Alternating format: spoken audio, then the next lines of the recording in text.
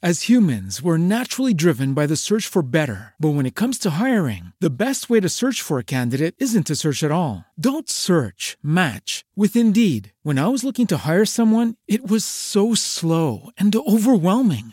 I wish I had used Indeed. If you need to hire, you need Indeed. Indeed is your matching and hiring platform with over 350 million global monthly visitors, according to Indeed data, and a matching engine that helps you find quality candidates fast. Ditch the busy work. Use Indeed for scheduling, screening, and messaging so you can connect with candidates faster. And Indeed doesn't just help you hire faster. 93% of employers agree Indeed delivers the highest quality matches compared to other job sites, according to a recent Indeed survey. And listeners of this show will get a $75 sponsored job credit to get your jobs more visibility at Indeed.com/podcast. That's Indeed.com/podcast. Terms and conditions apply.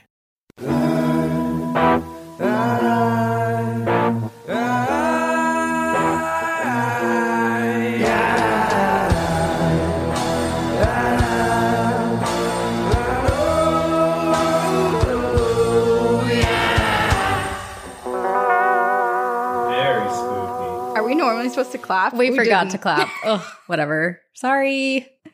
Now it's too late. There we go. I did one. I'll just pray our too hands. Late. Hello. This is Two Girls, One Ghost. Girls, One Ghost. And I have a tickle in my nose. 1 second. Do I need to sneeze? You remind me of little Bewitched. I think it's passed. The nose scrunch. I think the sneeze has passed. Okay. But we are your ghostesses. That is Corinne and I am Sabrina. Hi. And something horrific happened to me yesterday. Oh my gosh, I almost forgot. Sabrina, how are you doing? I got trapped in an elevator on a penthouse floor of like a 14-floor building and was fully alone and stuck in an elevator to the point where firefighters had to come and rescue me. I cannot believe that happened. Was anyone else in the elevator? No, I was alone. I was alone. And I immediately called Nick. Well, okay, first I'll talk you through it. So, because I called Corinne during the crisis, of course, and tried to talk to her about it. But actually, you called me back when I was rescued. You heard the rescue mission. I missed your call by only like 5 minutes. And when I called you back, you were like, I'm in an elevator. And you started cracking up. And I was like, this feels kind of serious. And then I heard voices on the other end and you're like, oh. And then they got closer and then I could hear like the thing opening. And you were like, oh, I'm out. Never mind. And you're like, bye. Okay, bye. Yeah, I would think I was flustered. So I was leaving the building and got into an elevator, which also like I got into an elevator that 2 girls had just stepped off of. So like they came off, I came in. So like it had just worked. I pressed the ground floor and it makes this weird noise and it like kind of felt like it moved, but then it stopped moving. And then all of a sudden it was like, elevator in service. And I was like, I'm in here. It's not in service. Then I'm like trying to press all the buttons. No buttons are working. And I'm kind of like, yes, I was laughing because I was like, I don't know. This doesn't happen. And I'm in shock that it is happening. It's fine. It will start up again in a minute. I'm pressing all the buttons. Nothing is working. So I call the help button. And this woman answers and is like, I am going to talk to the building. Please try to hold XYZ buttons down for 10 seconds and see if the door is open. Nothing worked. And which is scary because she's telling you basically to like try to reset the elevator. What if it was just like, boom? Yeah. Like back to the first floor. Yeah. And so, I mean, I was trying to stay calm, but deep down in my mind, I was like, I've been on the ride Tower of Terror. I know how this works. And also, if anyone's watched Russian Doll, there's one episode where they die in an elevator when it like goes crashing down. So, not a good time to have seen that. No. So, so I'm stuck in there. I'm texting. I call Nick. I'm texting people. Basically, the building is like, I'm waiting for the building people to come. I hear a voice on the other side. It's one of those elevators that has doors on both sides. And I hear a voice on the other side that I didn't come in from. And I was like, I'm in here. And I tried calling Corinne because Corinne, you and I just talked about getting stuck in an elevator. We did. And you also just said if there was an emergency, you were going to call me. Yes. And I missed your call by like 5 minutes because I was getting ready for bed. And then I go and I'm like, oh my God. I literally have texts of you like in full caps being like, Corinne, I am living your nightmare. I am stuck in an elevator. And I have a missed call. I'm like, immediately calling you back. Oh my God. Yeah, I was fully stuck for like 20 minutes. I'm pretty proud of myself that I stayed calm. And it's funny because Nick's first question to me was, do you need to pee? Have you peed already? And I was like, wow, you and Corinne are on the same page about this. I did not have to pee. Well, because otherwise you have to pee yourself on the elevator. And then that's even more embarrassing. And there's always like, there's cameras. There was a camera. I know that there's a larger emergency aside from you just publicly urinating. I know. Which is faced with it's so death. Funny because obviously it wasn't my fault that I got stuck in an elevator, but there's this embarrassment of, someone had to come rescue you. So if you peed yourself on top of that, I feel like it would just be double embarrassment. Right. I know. Or like the people that have to like nervous poop. What do you do?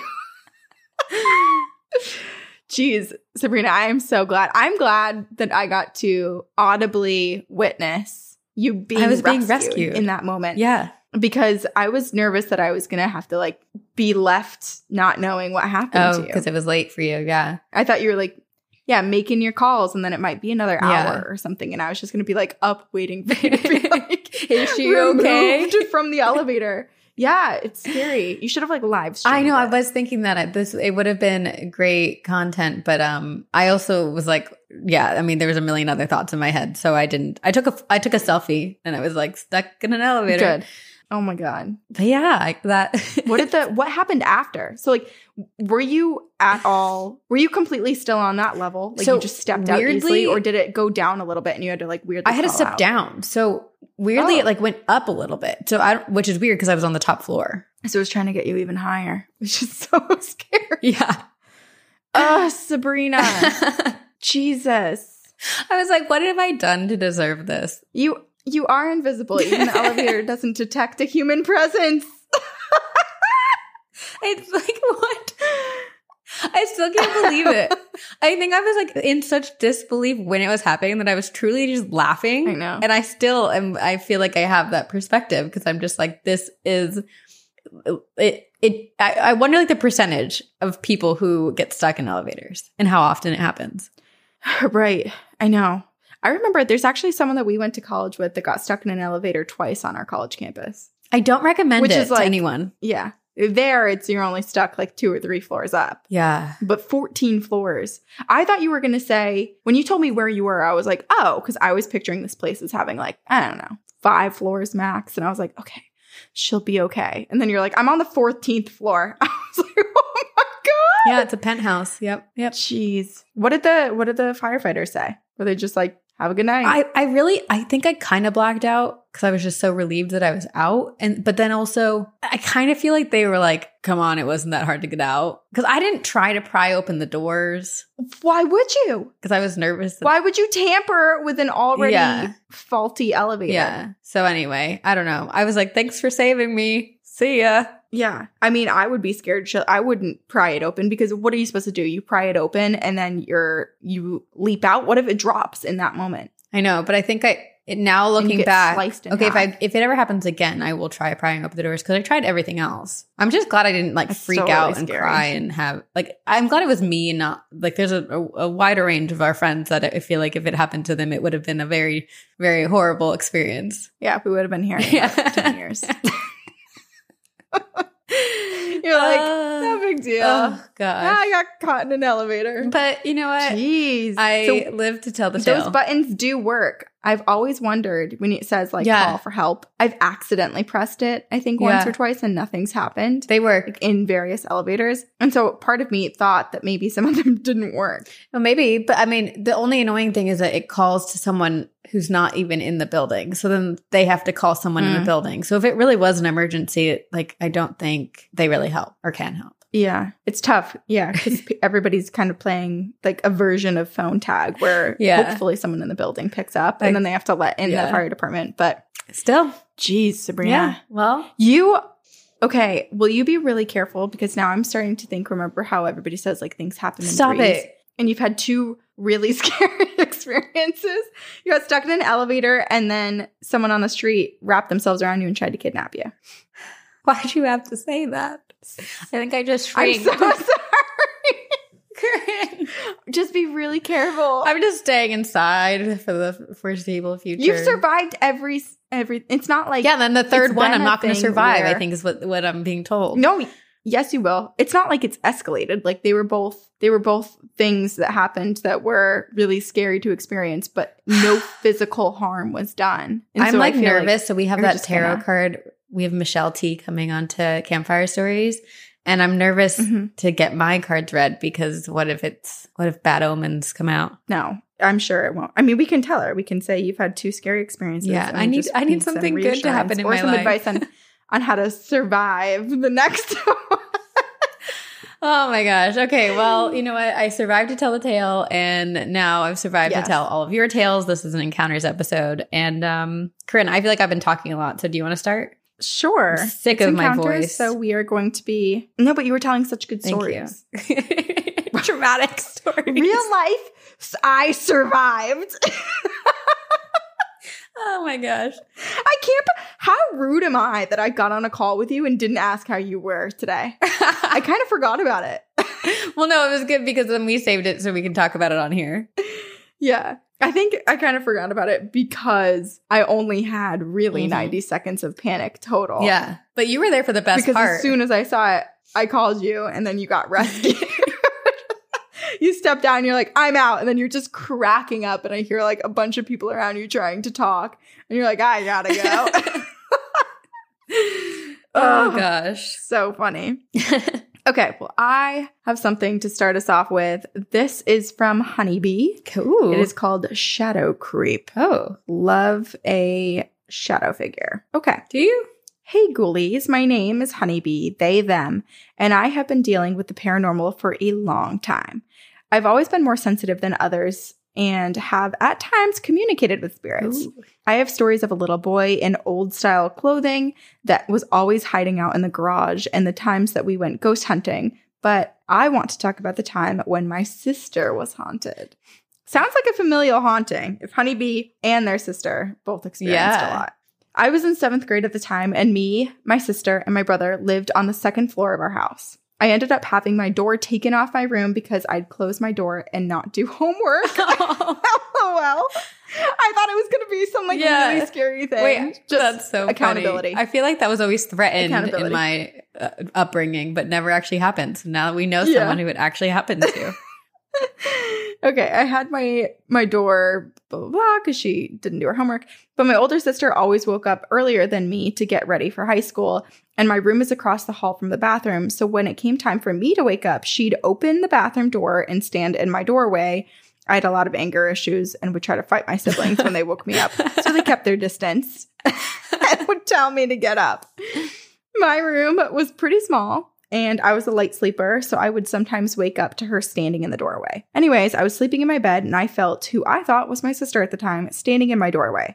I peeked down at my door, and I see the silhouette of a person, again, assuming it's my sister. I sit up in bed, saying, I'm up, and the figure then turns and walks towards my sister's room. Then the bathroom door opens and my sister walks out of the bathroom. Mm-hmm. I wrote it off back then as my sleepy brain just bleeding into reality. But years later, thinking back, that figure wasn't really the same height as my sister. It was all backwards. I didn't feel the eyes of the figure on me. I just felt it staring at the bathroom door. Later on in the same house, we ended up having to cleanse the house, and my sister had an exorcism to get rid of a demonic attachment. What? Which I didn't get to witness, but I can ask my family if you're interested. Yes. Very. What? Yeah, your family and your sister, what? Honeybee. We need to hear this. I've only just recently found your podcast, and I'm excited to listen to more. Keep up the great work. See you on the other side, Honeybee. Honeybee. I mean, to go from just seeing a shadow figure that you thought was your sister to then all of a sudden your sister's having an exorcism because of a demonic entity attached to her. Like, this thing was clearly following her around. Or I wonder if this happened, like, okay.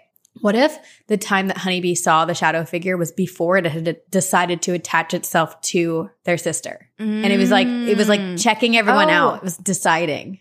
Right. But clearly already had somewhat of a fixation on Honeybee's sister because they were sitting up in bed looking at it, glancing at this thing really quickly. And the thing was turned around. Like the thing was not looking at Honeybee. It was staring at the bathroom door. Yeah. Which is where Honeybee's sister and was. went and turned and walked back to Honeybee's sister's room. Dang. oh my gosh. Honeybee. I'm glad. Let us know how your sister is. It's also, I'm so curious, like, where do people pick up demonic entities? I don't know. It is interesting because I feel like there's so many possibilities, right? Like you go to a haunted place and then something comes home with you, or you buy something at Goodwill and then there's an attachment. But I also feel like we've talked about it before, like puberty and certain periods of people's lives where there's like a lot of instability and emotion and just feeling lack of control over what's happening to you and who you are could attract things. So it might just be like that there's this big open vortex above every 12-year-old's house. Oh, it's so sad. As if it's not bad enough. Just like it's like a hormone monster, but like a potential demon waiting, lurking, hanging out. Yeah. And then they just pick their victims. And then unfortunately for Honeybee's sister, it was her. Jeez. I'm starting to realize, I mean, maybe not, but like based on Honeybee's story and the fact that my sister had possibly a demonic entity trying to steal her body and little baby soul. But I think it's more common than we think that like demonic entities are like infiltrating families. Yeah, I think so too, because I think also the other thing is you and I, Sabrina, are in a community and a part of people and families who believe in spirits. Yeah. And so I think we've always sort of like assigned what was happening or quickly realized that what is happening around us is due to paranormal activity. But I'm sure there's a ton of people who write it off as just some other weirdness or a phase or something. Like it probably happens undetected often. Yeah, which is okay. It either can go either way. There's two parts. Like, could it make matters worse because you're not fighting off a dark entity? Or is it actually better because you're not acknowledging it and giving it the power that it wants? And so it's like, I need to move on. I don't know. I guess it depends on how the person that's being targeted is responding, right? Yeah. Because if they're feeling isolated and alone and they're very like scared and giving notice to it, then that's probably the best conditions ever for a demon. One person being isolated and ostracized basically from their family. Right. And the rest of the family ignoring it. See, again, I just want an interview with a demon. Just one little interview. It's got some questions. That's your memoir, My Interview with the Demon. My first book coming out in 666 years. Oh, a few more lifetimes. Yeah, a few more. Yeah, I'll get there. Okay. I'm into it. I think that's a good title. Thank you. Okay, what do you have? Okay, I have one for you. Okay. Called Ghostly Mac and Cheese Prankster from our listener, Kristen. Ooh. Hey girls, my name is Kristen. I've been listening to your pod since you started, but I had a ton of stuff happen in 2019 and took a break from it and a lot of other things that I love. But now it's 2021 and I'm finally getting back to myself. And with that, I'm getting back into the things I used to love, TGOG being one of those. So it's not much of a surprise that now that I'm catching up, paranormal things are beginning to happen because TGOG is the most haunted podcast after all. It is. Mm-hmm. Be warned. If any of you are new watching or listening to this, be warned. To preface this story, I will tell you that today is October 24th. It would have been my grandpa's 98th birthday, but he passed away in 2003 when I was in middle school. We were super close. He was one of my favorite people, and we spent a lot of my childhood together. Tomorrow is October 25th, which is my birthday. My grandpa took great joy in teasing my childish self about how his birthday was before mine. It was a running joke and still is. My grandma called me last night and ended the conversation with, "You know what tomorrow is, don't you? He used to tease you about his birthday being before yours." I am now an adult with 3 children of my own, and so much time has passed, but I never forget to think about him on this day, and I like to think he is celebrating somewhere. Now, for the experience that just happened. I literally sat down and started typing this email the second I put 2 and 2 together, so bear with me while I try to make sense of this in words. I was making baked mac and cheese. Shout out to Corinne. And as I was sprinkling the last bit of cheese on top of the dish, literally as the last bit left my fingers, shredded cheese shot out of the bag that I was holding in my other arm, landing on top of the noodles and surrounding the countertop. I looked at the bag in my hand thinking I had somehow tipped it, though it was not a spill. It was a shot straight up in the air before falling on the food. But no, the bag was straight up and down, cradled tightly in my forearm and wrist. I wasn't uneasy or freaked out in the slightest, just sort of confused. I pondered it for a bit, trying to rationalize how this could have happened, but the bag 1000% did not move. Within minutes, I remembered what today is and how my grandpa was always such a jokester on this day. I am fully convinced that it was his way of getting my attention and making me laugh like he always did. So I wished him a happy birthday and acknowledged that, as usual, he wins in the birthday race. I don't know if you will read this, but maybe someday you will do an encounters episode over mac and cheese or spirits being helpful in the kitchen. Either way, I thought you might get a laugh out of this, and maybe it will help break up some of the more scary encounters. Thank you for reading and for keeping me entertained and scared on my 2-hour commute to work. See you on the other side, Kristen. Kristen. Oh my God. It's so I sweet. love this. I'm just imagining It's so his sweet. ghostly hand reaching in and pulling it out and sprinkling it. Just tossing It's it. like just like a little gentle it toss. needs some extra cheese on That's top. so, yeah. Oh my God. I love it. I know. It's so, I mean, it's one of those things that's like the actual haunting itself, the paranormal experience is innocent. Like it's benign. It's not that scary, which is props to him for choosing something that isn't. But in the moment, it is. Because it's startling. Like, how the hell did my cheese bag cheese just levitate out of my bag? But the fact that it like, some of it made it onto the dish too. It's not just like he was like, bah, and threw it over his shoulder. The fact that he's just like, oh, I'll just try to, put a little on the baked mac and cheese dish. Extra cheese for That's everyone. so cute. Yeah. Extra cheese. Oh, I love that. And I also love that it was on I never his thought birthday. it was possible. What? Having like a cook ghost. What if we made like a ratatouille, but it's ghost? A sous chef. Like it's a ghost Yes. ratatouille. A mac and cheese haunting. I would happily accept macaroni and cheese from a ghost right now. Right. It's kind of like our last encounters where like someone in like an astral plane was delivering coffee. Like deliver mac and cheese to me, spiritual plane. Sabrina, you make really good baked Thank mac you. and cheese. I do. It's my mom's recipe. I know. Is it? You've made it for me a few times for my birthday and like various things when I was living in LA, and it's really good. And so now if I die before you, I'm going to do what her grandfather did to her. And I'm going to visit you on your birthday or my birthday because you'll make mac and cheese on my birthday in honor of me. Uh-huh. And I will sprinkle some around your dish. Well, I'll write cryptic messages in the little like cheese shreds. I'll piece them all together. I'll write out. It's like the chicken noodle soup, the like alphabet soup. But with cheese. But I'm going to write in cheese. You're going to be a powerful spirit. I know. Yeah, you are. That's the plan. I hope it's not anytime soon, but also we've decided we're dying together on Area 51, holding hands. So, right. Yeah. We'll just need to ask another spirit to do this for us. Create mac and cheese for us. Yeah. I'm gonna make sure I take the stairs and not the elevator like you. And we'll live a long time. And never get in an elevator again. Oh my gosh. Oh, no. Hey, it's us. Howdy. What's up? We're here. We're here to talk about us. Yes. And it's something that involves you. So it's exciting. And let me tell you, if you're not already a Patreon donor, all the lead up. Let me tell you, if you're not already a Patreon donor, you are missing out because Corinne and I have revamped it and it's super exciting. And we're doing live streams. We're uploading bonus content. We're now doing ad-free episodes on there for you to listen to. There's so many exciting things. There's like secret Discord, private channels you can be a part of. Yeah. And we're going to go live again. But we're going to go live every single month for people that are in our Only Phantoms tiers and up. And the next one is June 19th. So join us then. We're going to play games all together on Patreon. There's lots of fun perks regardless of what tier you're in. Yeah. And we'll like let you in on secrets on Patreon. Like there are a lot of things that Corinne and I are planning, and we're going to let our Patreon donors know about them first. Yeah. See ya. All right. What do you have? Okie dokie. I have one.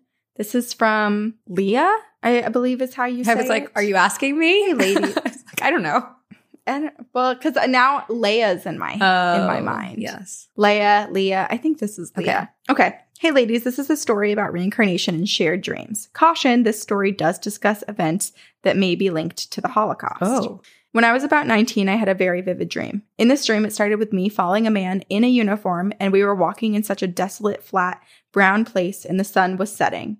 I was bundled up in a large fur coat, and the man was walking fast before me, talking excitedly, waving his hands. We walked up the stairs to a catwalk and overlooked a courtyard. I looked down into the courtyard, and I saw children, and they stopped, and they looked up at us. I looked at the man and said, "You told me there were no children here." No. Oh. As he continued walking. He stopped, he turned around and asked what I said. And I repeated again, this time angry, "You said there were no children here." He wrapped his arms around my waist. He told me it was a mistake and that he assured me that the issue would be resolved. We then walked off the catwalk together. It was such a short but vivid dream.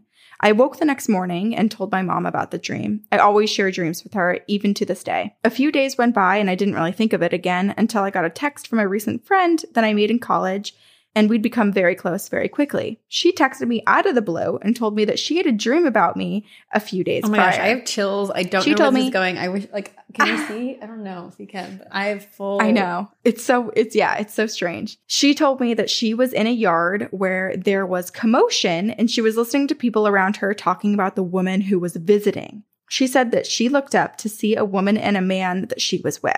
People knew who this woman was and were asking why she was here and why she was with him. That man had a reputation in the area for his cruelty. She said that the woman pointed down to them and talked to the man, but was then ushered off by the man. Her dream then skips to her being in this elaborate house where she's hearing someone singing. She follows that noise and finds the same woman that she saw earlier with the man, but this time she's sitting on the staircase, singing beautifully and sitting as if she were waiting for someone to come to her door. I never mentioned anything about my dream to her until after she'd shared hers with me. I'd only told my mom. That concludes the shared dream. I showed my mom her messages with all of the details and reminded her about my dream, and she looked pensive, but was always very supportive when things like this happened throughout my life and was always just referring to me as an interesting kid. Throughout my life, I've revisited places similar to this one multiple times in my dreams. I've had many other encounters that indicate reincarnation from that era, starting from very early in my childhood, but I wanted to share this specific event. Thank you both for providing a platform and a safe space for this kind of information to be shared without scrutiny. Keep up the great work, Leah. Wow. I really am curious if you've ever done like a past life regression, because it seems very clear to me that Leah and this friend from school, like that they have crossed paths in lives before, and that like they're traveling souls. Which makes sense as to why she was like, yeah, we were just instant friends, you know? Like it happened very quickly. They became close very quickly. But I wonder if you can get more information about this woman and who you were in a past life. Well, yeah, it makes me, I mean, we didn't really get much of an explanation as to when Leah said that this story discusses events that might be linked to the Holocaust. But that made me think of the movie or the book, The Boy in the Striped Pajamas. Mm-hmm. Did you ever watch that? Yeah. Where it's just like, there are women with families and children who were married to the people that were forced to or actively chose to participate in the horrors of the Holocaust. Yeah. And so that's what I was kind of thinking of. Like this woman just like doesn't want to be reminded of it, doesn't want to like see kids or think of the things that could happen to people around her, especially because this guy that she was with, according to her friend and her friend's past life memory, is someone who is prone to cruelty. Yeah. So someone who already was thought of as like a scary, dark person. Jeez. Ugh. It's so horrific, but I'm like, I just want to know more. And I feel like that's like, that's the weird draw with the paranormal, I guess, in general, of it feels incomplete. Mm-hmm. Right. Yeah. It's interesting too, because I feel like when we talk about dreams, we've discussed before when people have the same dream, where it's like people who are being haunted by a demon, them and their siblings might have the same exact dream of this thing like creeping towards them in their beds. But it's really fascinating to hear about a dream that's clearly an experience or memory from past life, but with two very different perspectives. It's not like two people are in a group next to each other witnessing the same thing. It is someone up on a terrace having a conversation and someone down below witnessing other conversations, observing the person's conversation up on the terrace. I'm also curious because I'm curious what Leah's friend saw themselves as. Like, were they one of the kids? Were they another officer? Because the second dream that Leah's friend had was of seeing Leah in her past life, that woman singing in a house. So it feels like they had some other relationship beyond just like the first experience of seeing each other. Yeah. Right. I want them both to go get I know. And I want together. To come with them. I wonder, like... we should go with them. Yes, we should.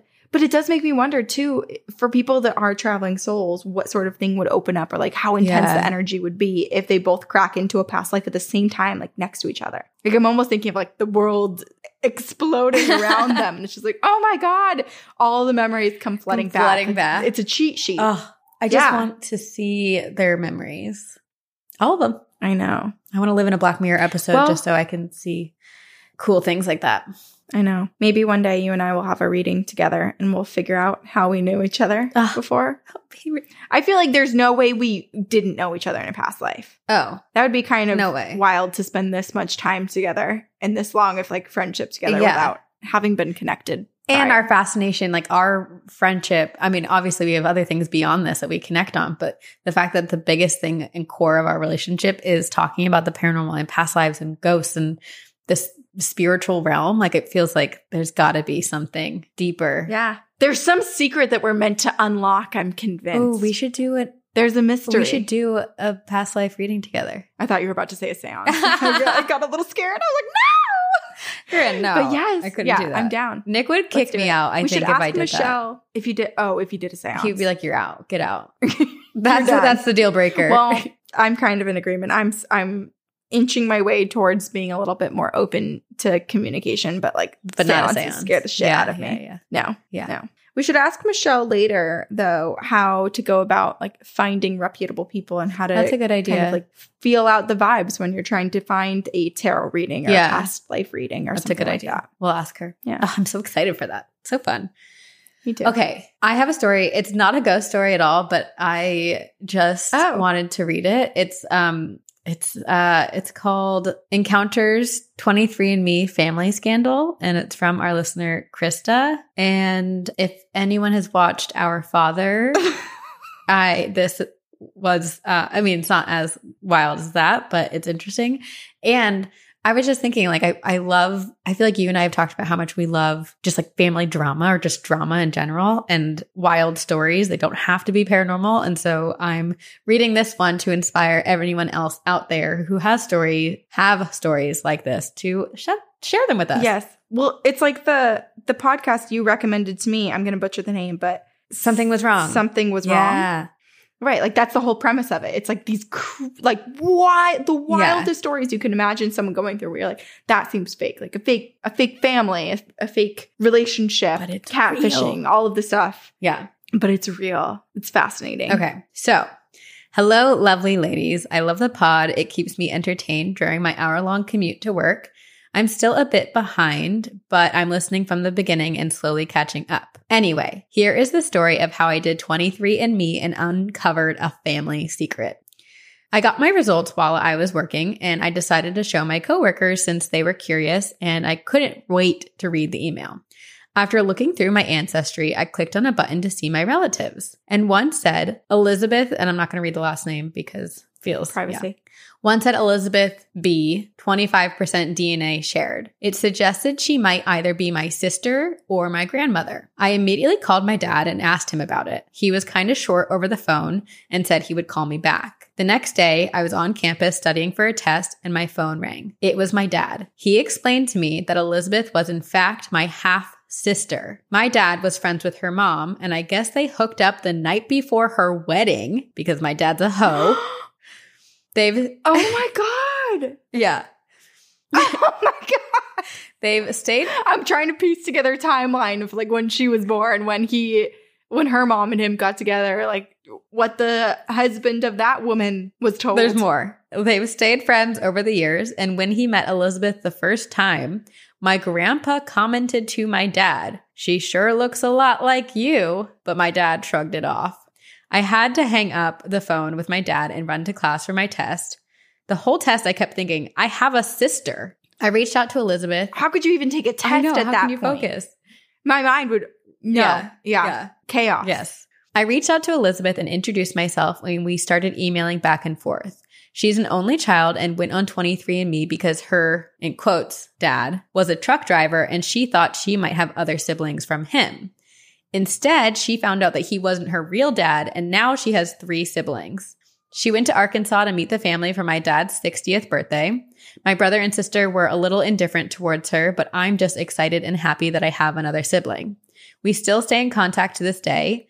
My dad ended up doing 23andMe as well, and we joked that maybe we would find another sibling, but we didn't. At least not yet. I can't believe he did it after that. It was just like, yeah, sure. Like, one secret's out, may as well crack open the rest. But that is the story of me wanting to know my ancestry and ended up with me uncovering a family secret and a secret sister. Thank you so much for reading this, and tell Hot Dog she's a good girl. Is that Leia? Is Leia my hot dog? Who's Hot Dog? Maybe because she's big and long like a hot dog. I love the pod. It gets me through my 1-hour commute to work. Keep up the good work. Krista. Interesting. Okay. I'm very curious as to, I mean, obviously her dad is at least knows or pieced it together after being called and told about the 23andMe. But I wonder if he had his suspicions or if they just always knew that it was their child together. Yeah, I'm curious. I guess it seemed like he wasn't terribly surprised by it. So. Right. Because if it was the day before her wedding, let's presume that she had post-nuptial relations with her new husband. That's like a less than 24-hour period, most likely. Yeah, yeah. And so it would be easy, I guess, if the child didn't look so much like him, to basically like get away with. Yeah, I guess she wouldn't necessarily know. Passing that off. Yeah.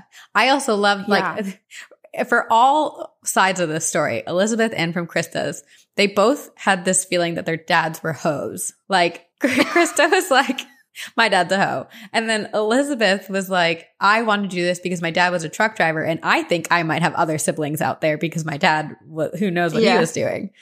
And they found each other. That's so funny. I haven't turned on my relative thing. Oh, you haven't? No. I have. Did you? Yeah. Did you find anyone? I mean, I don't have any secret siblings, if that's what you're asking, that I know of, not yet. But my dad's told me about the secret siblings. Distant relatives. Yeah, a lot of distant relatives. Yeah, you were told about them.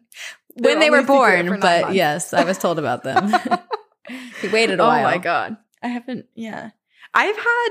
There have been there was like one secret child. Basically, I had like a secret cousin. I'm just remembering. You had a secret cousin? I had like a long lost cousin. Oh. Yeah. And then I met him when I was like, I don't know, 14 or something. He came back around, found the family. How'd you find? I don't really remember what happened after that. How was he a secret? My words, brain. I think it was, and I'm going to butcher this, but I'm pretty sure it was like an uncle of mine had like a one-night stand long time ago, or like it was an ex and he just had no idea, was never told. Interesting. That he had a child. Yeah.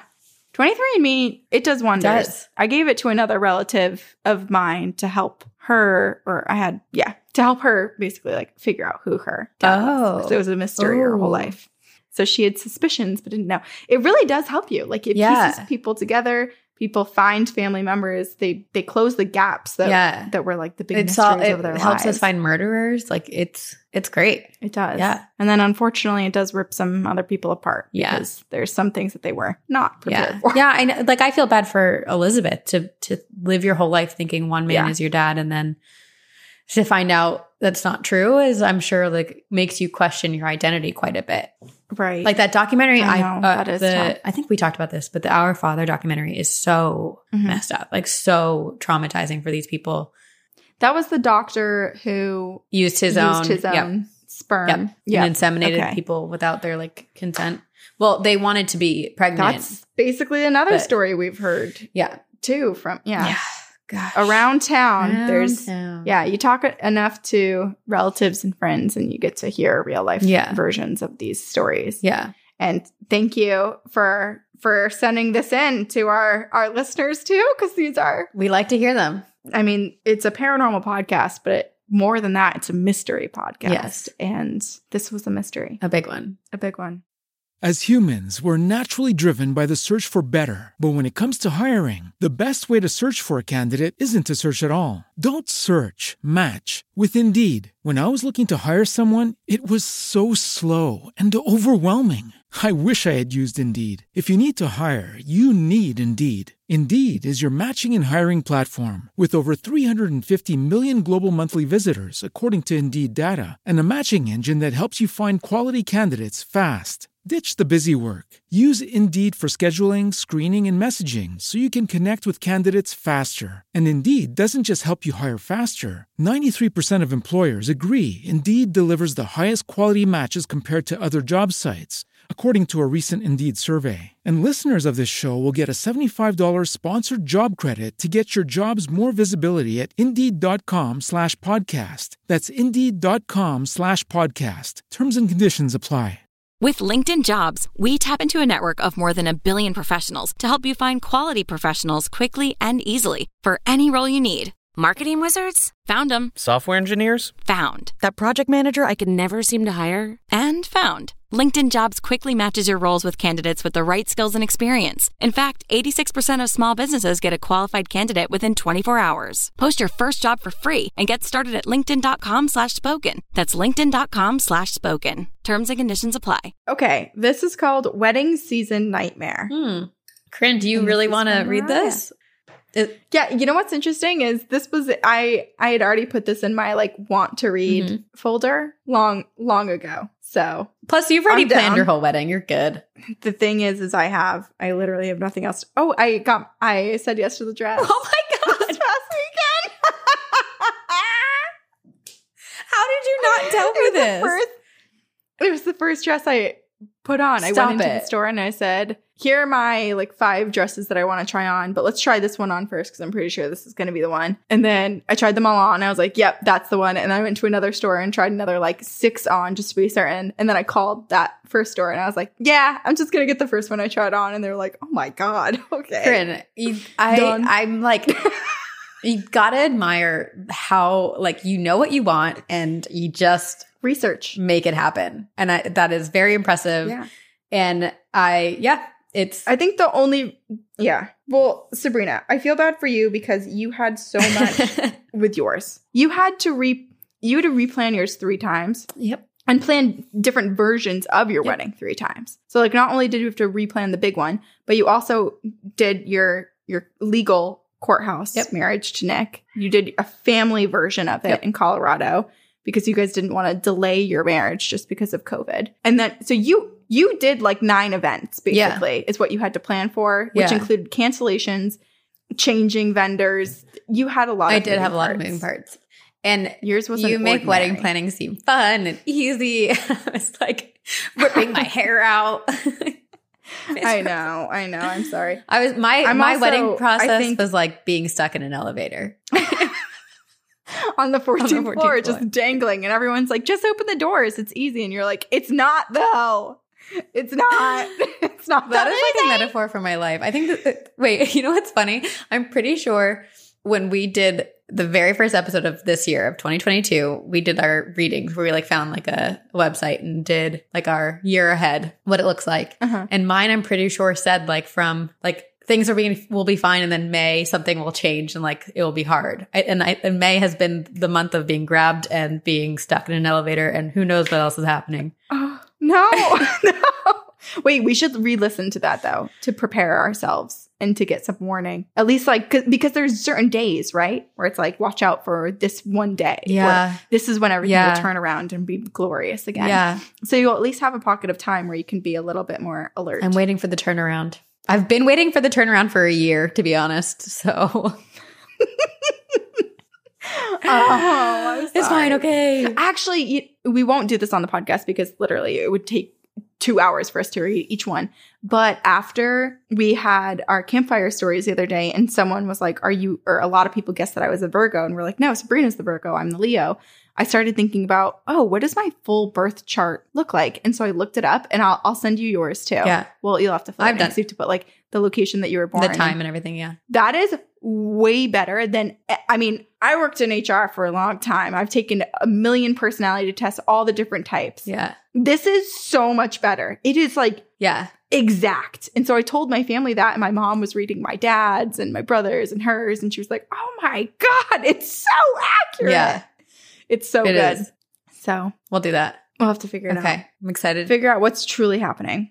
But until then, we have a wedding season nightmare, which Sabrina has survived. Yeah. And hopefully I don't have to experience. Hello, ghostly gals. My best friend Rachel and I love listening to your podcast and find your dedication to learning about the paranormal and all things mysterious to be aspirational. Oh, thank you. We have a standing tradition of staying at the haunted Lemp Mansion in St. Louis every 5 years since we have graduated from high school. We had to postpone last year due to COVID. I've always believed passively in the paranormal as I knew my parents had had experiences growing up. My dad lived in a haunted house that used to be owned by a doctor that practiced in the home. Paintings and objects would move on their own, and he would hear movement in the attic. Wow. My mom also witnessed a ghost cowboy in a rocking chair when she was about 6. Whoa. That sounds cool. I too have my own ghostly encounters, but those stories are not why I'm reaching out to you two. I am a wedding gown alterations seamstress and costume designer. Ooh. I am the head seamstress at an alteration shop in Chicago, and when hearing Sabrina's journey to find her dress and therefore getting a custom dress, I thought you may like to hear a scary story from someone in the wedding industry. Yes. As we all know, COVID has led to a lot of postponements and has caused for couples to change their wedding plans. This abrupt change in the wedding industry has not only had a major impact on couples, but on vendors too. The typical wedding season is insane in and of itself, but this year we have twice as many brides as well as brides that have gotten married and need refreshed alterations for their second celebration. I love working on wedding gowns, and we work really hard to make every bride feel beautiful and happy on their wedding day. This work, in return, sometimes comes at our own mental expense. Within the last few weeks, the workload of dresses has been insurmountable, and it has been affecting my dream state. Ooh. I'm a lucid dreamer, and I can easily remember most of my dreams. And this one was one of those stress dreams that I just would not wish upon anyone. No. I find myself in an old Victorian home. One of those homes with old wooden features with rooms and closets that have the purpose when the home was first built, but now are obsolete. In this house, I was holding a party. Trying to be a good hostess, I was walking around and checking in with guests. I love it. I'm like fully picturing this. Wait, I'm also curious if she saw herself as her present day or if it was like a different version of herself. Right, because I'm kind of picturing like old Victorian clothing as well. But yeah, is she just like a herself modern day or a 1990s mom in a Victorian house? Like, who is she? Also, is lucid dreaming like a version of being in an astral plane? Like, does she just have a whole other life that she lives when she's sleeping in the astral plane with other astral beings and throwing a party? Oh, or is it just a blip, a preview, into slipping into another parallel dimension? Oh, that's also interesting. I don't know. What if every time you go to sleep, you are actually awake living life in another dimension? I've had that. I have a show idea that I want to write about that. All right. Well, Sabrina TM. Yes. TM for you. Thank you. Can't wait to watch it. Please cast me in it as a dead body. Oh my gosh. 0 lines. If we ever create a show, Corinne, we have to be the dead bodies. Do I look dead? Wow, you're a great dead person. You're cast. You got the job. Thank you. Thank you. I was like trying to go a little bit cross-eyed, and then I was like, wait a second. Dead bodies don't go cross-eyed. I don't know. Actually, I've never seen one. Lots coming out of me. I'm just excited about the potential to be cast in your show. Dead body number 1, please. But dead body number 1. I want to play every single dead body. Yeah. You just have to put different clothing and costume, and like a whole FX team will have to work to make the different people. That will be fun. As dead bodies on your show. I'm going to have a lot of dead bodies then. Okay.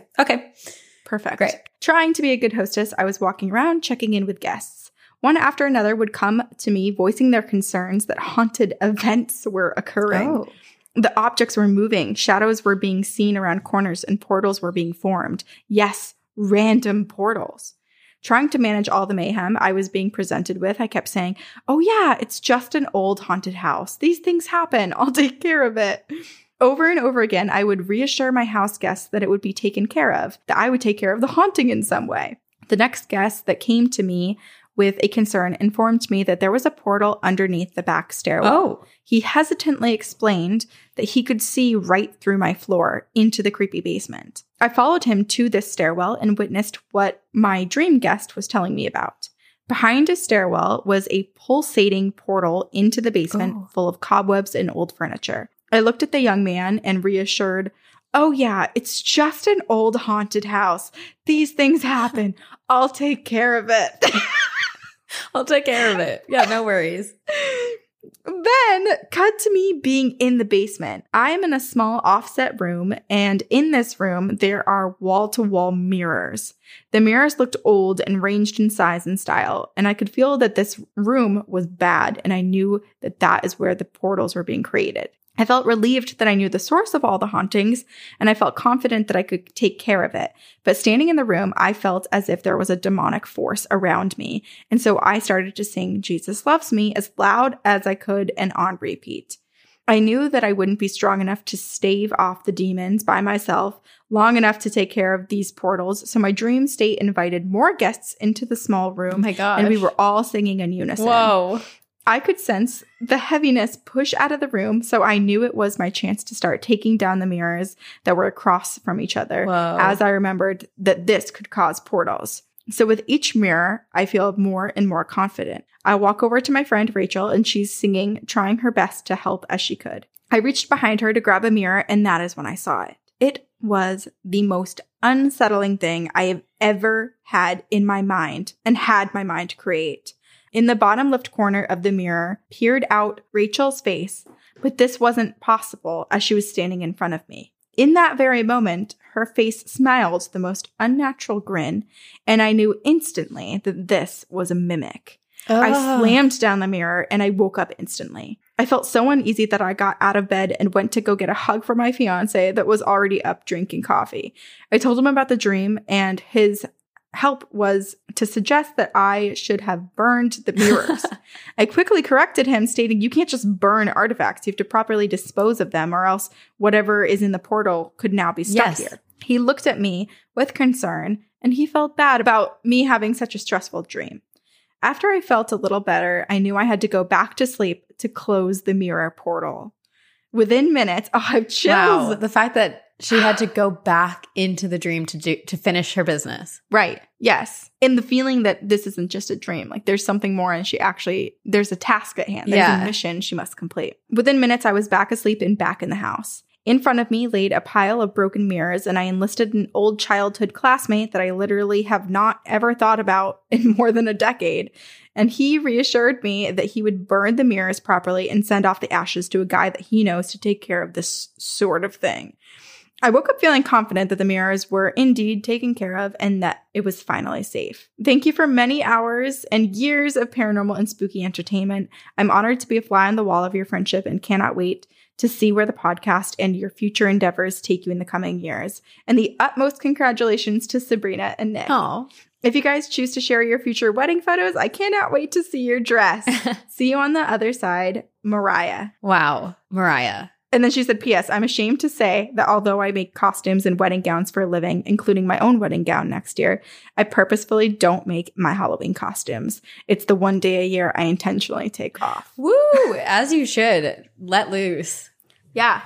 Mariah. Enjoy it more. You're a witch. You're a powerful being. I just have so many questions. I feel like this seems like something that Mariah deals with a lot, having to deal with paranormal issues within her dreams. Right.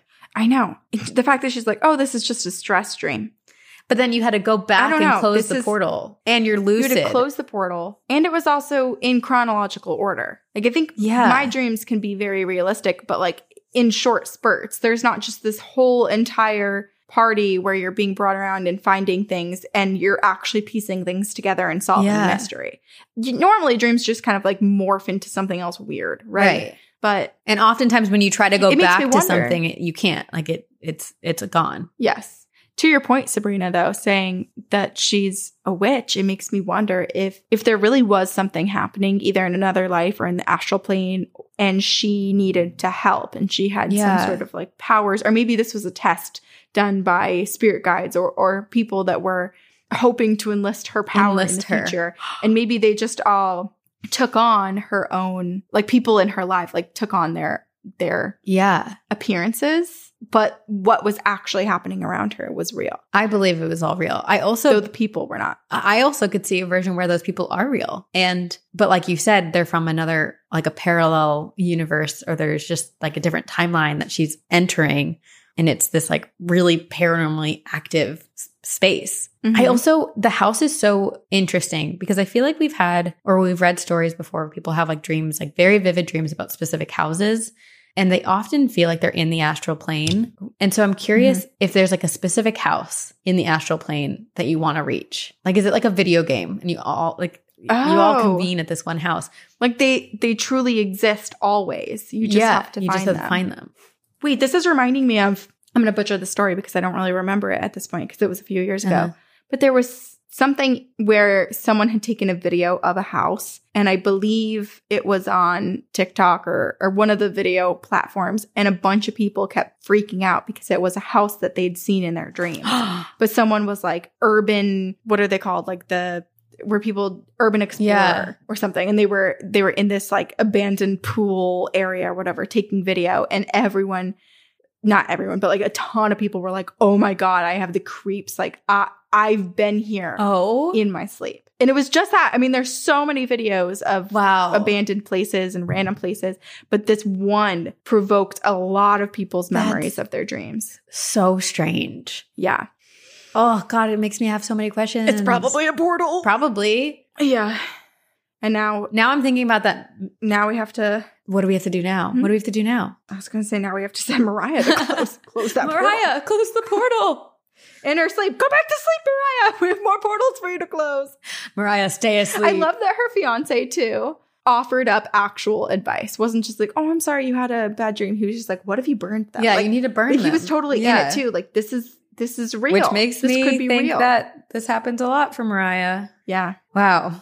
Okay. Well, the wedding season nightmare was due to a season and not hopefully due to a bad wedding. Yes. Especially because Mariah, I think, is getting married, if not has already gotten married. Yeah. She said next year, and it is next year compared to when this email Mariah's dress was sent. Yes. Okay. Mariah, please share your address. So speaking of haunted houses and combining maybe your favorite thing ever and your dream of doing real estate for haunted houses, I have a story from our listener, Cassie, and it is called Haunted Real Estate. And she lists 4 different houses with their Zillow links with the hauntings associated with them. And oh my God. I know. This is giving me more inspiration because remember a few months ago, I made like an account to do haunted real estate listings to recap them. And now I feel motivated that I'm actually going to start posting. Well, now you can use some of these to do that. Yes. Okay. Hello, my fellow spooky ladies. I am so excited to write you this email. As a real estate agent and someone who walks through a lot of houses, I have had some very creepy experiences. It's so funny because the scariest houses I've been in are usually the least scary looking ones, and the ones that look like they've been super spooky usually aren't at all. I see a lot of people posting on the page asking what vibe people get from Zillow listings of homes, so I wanted to share some of my experiences as a realtor. So here goes. I'll try not to drag on too long on any of them. I attached the links for the listings for you girls to look at if you want, but for the sake of anonymity for my clients, if you could not share the addresses aloud, that would be great. Just thought it would be fun for you two ladies to check them out and give you some context. Okay, so we won't share the addresses. No, they're clearly not known haunted places. Correct. So we will skip those. Okay, so the first one. This is a pretty mild one, but is also one of my favorite houses I've sold. It had a busy vibe, very positive, but you never felt alone. This home was built in the late 1800s and was a long-time doctor's office when the town was established.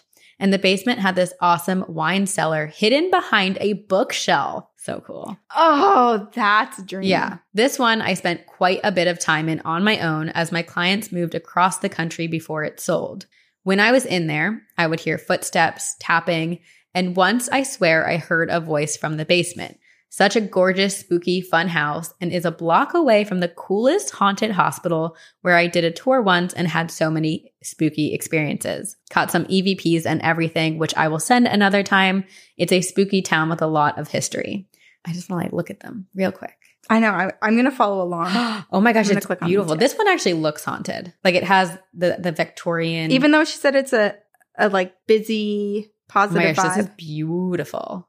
Ooh. Oh, yes. And affordable. Gosh. Love those windows. Okay. Oh, the detailing on the wood. I know. So pretty. Okay. The railing. Oh, my God. Are you ready for number 2? Mm-hmm. Hoo boy, this one. My clients were buying from out of state, and so I did a virtual showing for them. I showed up to the house, and as soon as I walked in, I felt a heavy presence. I did not feel welcome, comfortable, or safe. I didn't have cell service in the house, so I couldn't do FaceTime and just chatted with my clients on the phone briefly outside and told them I would make videos of the space.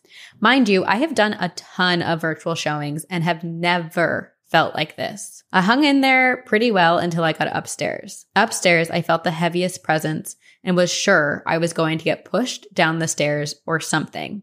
It was not happy that I was there. There was a corner with a desk in it that was just dark. It was light outside and the home was bright, but this corner was just super dark and it should not have been.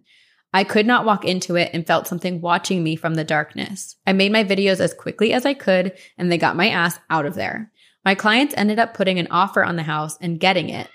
So I had my bestie come sage the house with me before they moved in. She felt the heaviness too, and we both felt so much better after it was cleansed. We did some research on the house, and it was only owned by one family, and the patriarch of the family had recently passed away in the house, and it was his adult children who were selling it. So we think maybe he was hanging around and was very unhappy that it was being sold, but we really hope he found peace. When we closed and I finally got to show it to my clients in person, it felt light and they loved it. So phew. Oh, good. When was this email sent? This was sent, let's see, November of 2021. Okay. Because I was just saying, I just wanted to know if those people had any issues and maybe tried to resell it. And that is not what happened. It looks like it was sold to only them, and they're still live there, and it's not listed again. Good. I'm glad that it feels light now because picture-wise, it feels a little like if Norman Bates got a place on his own. You know, it's just a little. It's like that era of like kitchen and carpet and furniture. Like that's the decor style. Yeah. Okay. Number 3. This was another one that I showed my clients virtually, though this one, the FaceTime worked, which made me feel less alone and freaked out than the above experience. This home was adorable, beautifully updated and bright. But as soon as I walked in, I did not feel alone. It didn't feel negative at all, but was a very positive energy. The main floor went fine, nothing happened, and it was a cool house to look at. And then I was showing them the basement. The first room I showed them had a sliding barn door and had a hot water heater and a furnace in it. I was crouched down looking at the service record on the furnace and suddenly heard shuffling sound behind me and felt someone standing right behind me. I froze and all of the hair on my back of my neck stood up. My clients asked if my screen froze because I just stopped talking and moving. So I said, "Oh yeah, it must have," and slowly stood up, turned around, and no one was there. I quickly walked out of the room, turned off the light, and closed the sliding barn door. And as soon as it closed, I heard knock, knock, knock on the same door that I had just closed from the inside. And then another knock, knock, knock, knock.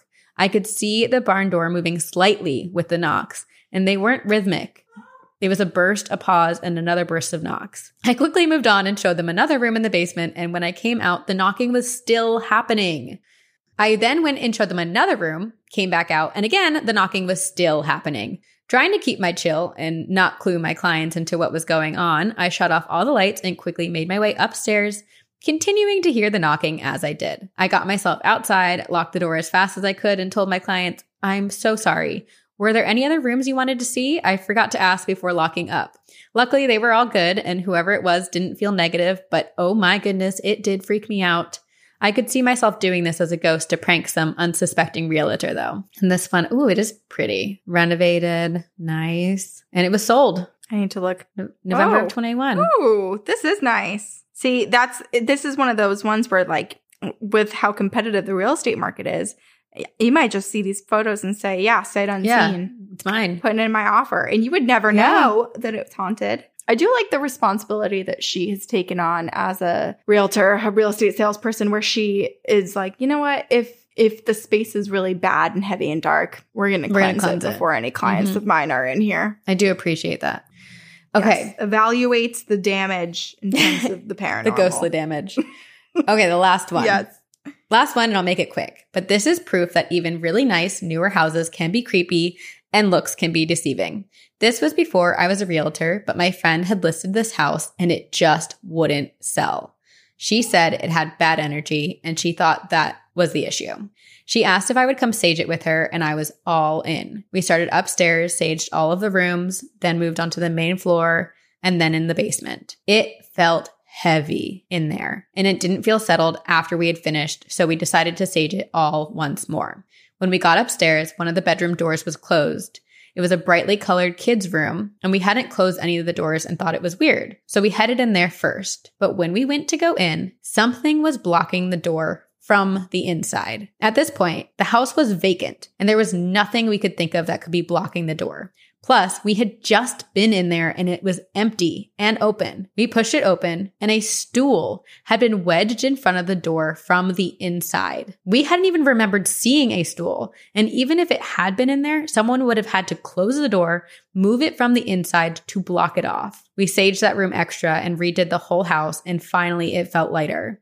It got an offer within the week and ended up selling just fine. I have had a handful of experiences. A home with the door to a room in the attic that was nailed shut, like hundreds of nails, and a home with a tiny room that had a light that would be off 1 minute, and then you'd look over and the door would be cracked open, light on. But these ones were the ones that stood out the most. I love what I do, creepy homes and all. I am sure I will have more stories to share in the future. Your podcast is my fave, though I've had to learn not to listen before giving a virtual tour because it makes me very jumpy. But thank you for being you and bringing some light, laughter, and spooky to my daily grind. See you ladies on the other side, Cassie. I mean, here's my takeaway from this. Yes. After seeing all of these listings, they look like every other house. There's no way to know. Mm-hmm. They're just normal homes that are for sale. Yeah. And anywhere can be haunted. And you just have to hope that you have someone like Cassie who was just like, you know what? Let's clear the space. Yeah. Yeah. My God. That last one is so creepy. The fact that something was so dark and disliked the fact that they were cleansing and tried to block them from coming into that room. Right. Oh, I don't like thinking and about it. It used to be a kid's room. Makes me wonder too. Which makes me wonder the people who lived there before, like what happened, who lived in that room, and did those kids have terrible experiences? Right. It's definitely quite disconcerting. Yeah. I am curious though if the families have ever said anything to Cassie, like if she's ever experienced it where she's talked to someone about their home and then that person says, like if she's the seller's agent, if she basically ever hears like, yeah, there's, some weird energy sometimes, weird vibes. I wonder if the seller would want to tell that though, Right. I don't know. It's also like one of those things where it depends on your house. Yeah. Like everywhere my parents live is haunted, and I think it's my parents. Oh, for sure. But if you remove them from the situation, the house itself isn't. Right. It's them. Right. It's them. It's the energy they bring or create around them. Yeah. That opens up the space. Yeah. I mean, I think that's the one thing there's just so many different things that bring spirits. It could be like your parents, people, or like the land or an artifact there's just, they could be anywhere and everywhere. And that's what we've learned. Right. There's no real answer or reason. There's plenty of them. Yeah. I wonder too, so in certain states how you have to disclose certain things that have happened on the property, like murder, things like that. Yeah. I wonder if it will ever come to a time, or if there's any place where you have to disclose if there was ever a exorcism. Oh. Wouldn't that be interesting? It would. I mean, I feel like I would almost seek. I'm going to ask when buying a home. Right. Was there ever an exorcism on this property? Yes. But maybe that would entice you more to move in because it's like the cleanest of the clean, right? It is. Yeah. Yeah. But not all exorcisms work. So. Right. True. All right. Creepy. Hey, did you know we're on YouTube? You can look at our faces right now. You can see us. You can see what we look like. Yep. Excitement.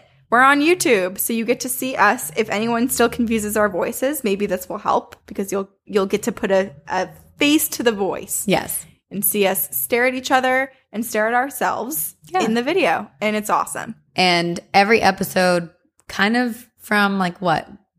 Encounters 168 or something like that? That might be too many. 172? We don't know.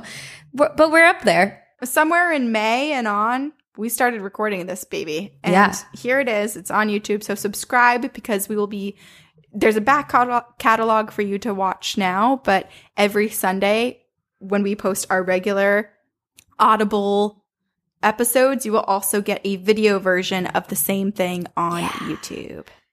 Join us over there. Like, comment, review, all those things down in the comments. We'll respond. We're professional YouTubers, of course. Can't you tell? Yeah. Perfect. Okay, bye. See you there. Bye. See you in a second. What do you have? Okay, this is from Morgan from Texas. First, I want to say I love y'all and y'all's podcast. Thank you. We didn't know Morgan was from the South. Now we do. I'm so obsessed with true crime and ghost stories, so thank you for creating a perfect podcast for me and my weird obsession. LOL. Anyways, I have a personal ghost story about my great-grandmother. So unfortunately, my great-grandmother passed away in 2012. She lived with my grandparents at the time, and she was found face first on her bedroom floor. It also appeared that she had vomited before she died. After this incident, my grandma told me that she would hear doors opening and closing during the day when she was the only one home. My deceased great-grandmother's toothbrush would turn on by itself during the day too. But it gets even weirder. My great-grandmother apparently hated her sister-in-law. After the funeral, her sister-in-law came over to the house and sat in a chair that had a sconce, the candle decoration of some sort, on the wall behind her. And while she was sitting, the wall sconce fell off of the wall. This has never happened before, and there were no issues with the sconces until my great-grandmother's sister-in-law came over again a few weeks later, and it fell off the wall again. What did she have against her sister-in-law? But like she's taking the heavy metal, like the sharp object off the wall. Like she's trying. She's really making a statement. Wow. Yeah, I think this is attempted murder. My grandma was convinced by this point that her mom's ghost, my great-grandmother, was in the house again. There is one more incident that creeps me out and makes me happy at the same time. After she died, I was going through a hard time and almost ended up marrying a compulsive cheater. So thank God I found out beforehand. And my mom and my grandma were at the house talking about me and all of the drama going on. During the conversation, my picture that was on the shelf slammed down really hard. I just love this because my great-grandmother was just such a feisty woman. Clearly. And I know that this was her way of letting everyone know that she was just as mad and invested in what was going on. I hope you enjoyed my story. Have a great day and keep spoken. Morgan from Texas. Okay, Morgan, your great-grandmother. First of all, I'm so sorry for your loss, but wow, she is a force to be reckoned with. And clearly she has strong opinions about people and will let them know if she does not like them. Right. And we always say, like, how do you know what level of power you're going to have on the other side? How do some people like leave pennies and push things and other people can like open all of the cabinets? Yeah. And Morgan's great-grandmother is powerful. She's ripping sconces off of the wall. She is slamming pictures down. She's letting her opinion be known. Just because she's gone does not mean that you can't consider her in the family drama, the gossip, who comes over to the home, who you spend time with. She has a lot. She's still part of the family. Yeah, absolutely. It's so funny. And she's going to let you know what she approves of. It's funny because I feel like when we spoke to, why am I blanking on her name? Conchetta Bertoli. Yeah, when we spoke to Conchetta, she was talking about how like when you pass on, like everyone, like there's this like beautiful forgiveness and you move on and you forgive people of things that they've done. But I just love that Morgan's great-grandmother was just like, no. I'm holding on. Sometimes things run deep. Yeah. I'm sure you get the opportunity maybe when you cross over, you feel that like pull, that goodness and warmth. Yeah. But I'm sure you can actively choose to reject it too. Right. I mean, there's also the spirits who are like holding on to things and clearly have grudges or can't move on. So I imagine that if you move on, you're accepting the peace and forgiveness and whatever. But You don't have to. It's reminding me of my grandmother. I've told you before, and I think I've said it on the podcast, but one of my grandmothers has dementia, and she's at the point where like she doesn't really know who anyone is. Yeah. She doesn't know who I am. She doesn't know who my dad is or her son who lives with her. So sad. As a full-time caretaker. But the memories that she does have are basically like who has wronged her. Like she remembers who she doesn't like. Oh. That like I think it's hilarious. It's hilarious, but it also makes me sad. Like, oh, not that person. It does make me sad because it's like those are so powerful that that's what she's holding on to. You know, it's hilarious, but it is also not a fan of those people. Okay, no matter what, her brain will not let her forget them. Can't forget. Grudges run deep. Okay, so I should have done the mac and cheese story last, but I saved my scariest for the last, I guess.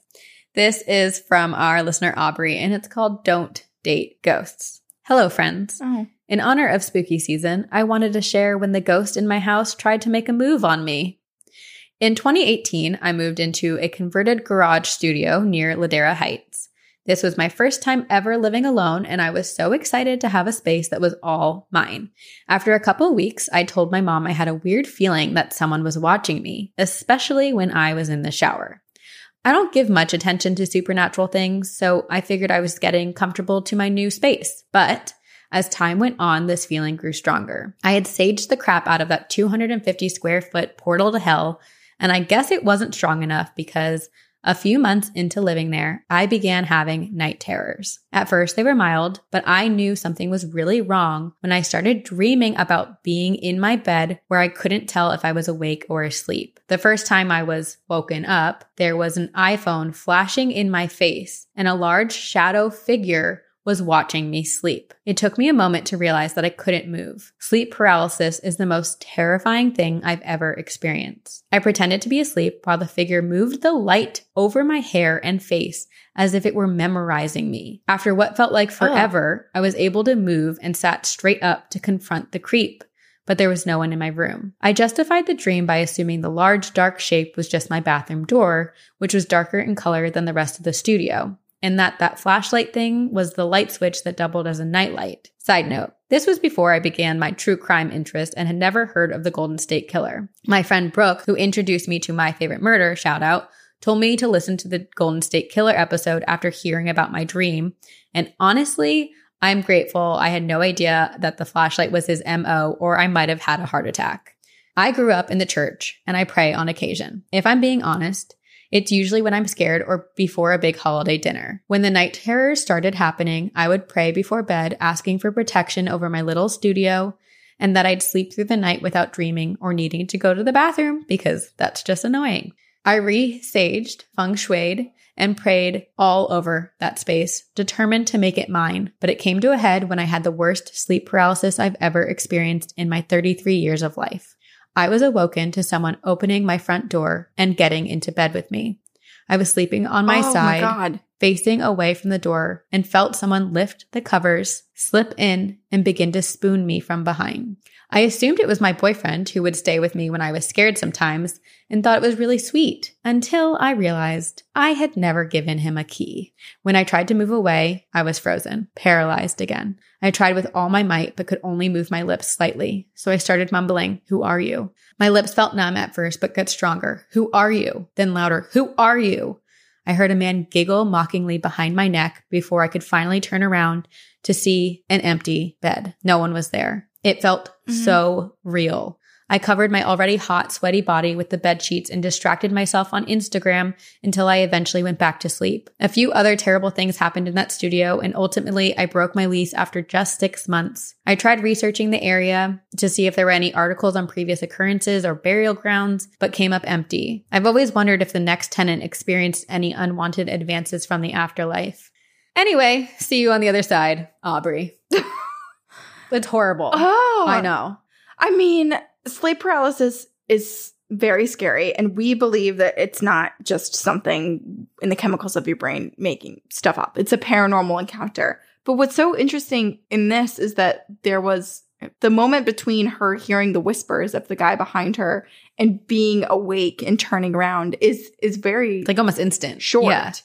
Right, exactly. So it was like she finally came out of the trance and looked over. It's not like she just groggily woke up and was like, oh, that was so weird. What a strange like dream paralysis state. Like she fought her way out. Yeah. Who are you? Who are you? And looked. Ugh.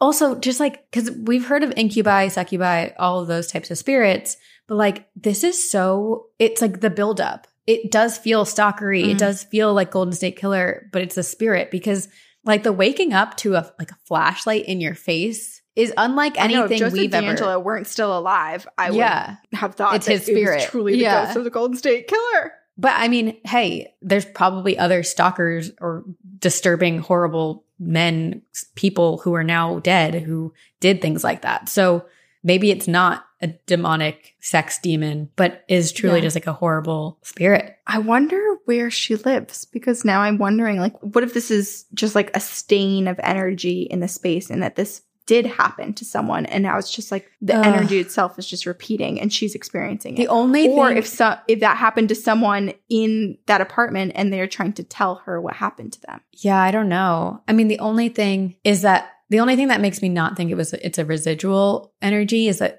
the spirit like laughed at her when she was asking, who are you? Like that is very active to me. And like getting into the bed. Yeah, I don't know. Yeah. It's awful. I'm glad that she moved. It's not, it's less of a memory and more of just trying to disturb her and torment her. Aubrey, I'm going to ask you for the address and I'm going to look it up because I'm curious. Because it's in LA. I just want to know, which area it's in. Well, I didn't want to say the specifics. It's in the Golden State. There are some more specifics of where it is, but okay, I'll look it up. I want the address after, so I can go drive by, investigate on her own. Yeah, with your little ghost busting machine, suck it into the contraption. Done. Saving everybody from that demon. Maybe this is the third thing that's going to happen to me in my chain of events. Oh God, the demon follows you. Yeah, home. So I'm not going to go. An attempt at just finding somewhere. Hide here forever. I think for the next few months, you just need to be like really careful. Just don't tempt demons. How do I not? I don't think I do that. How do I live? I just want to live my life. I don't know. I know. Yeah, it's not like you can't ever step on an elevator again. You don't have to worry about elevators. The chances of you getting stuck in an elevator twice, like that's true. That's already happened. You can cruise through all of your future elevator rides. So I just have to be afraid of everything else. Great. Well, we'll find out tonight with your tarot reading. Pray for me, everyone. What will happen? Pray for my soul. Pray for Sabrina. Universe, be and kind. Email us your encounters at twogirlsoneghostpodcast at gmail.com. And join our pyramid scheme. Join the triangle. Get lost in the TGOG triangle. Join us on Patreon. And also check us out on YouTube because these episodes are going to be on YouTube now. And we're doing a game night on Patreon in June. I don't think we have a date fully decided, or maybe we do.